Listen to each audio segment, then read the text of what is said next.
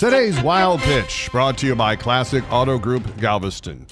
A 17-year-old high school swimmer in Alaska was disqualified after winning the 100-meter freestyle event for violating uniform regulations.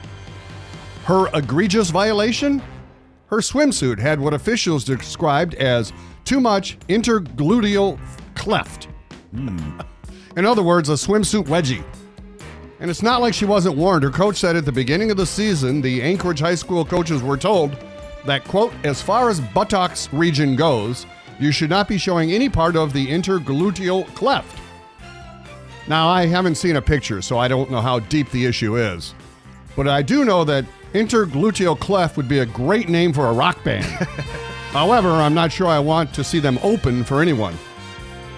That's today's Wild Pitch.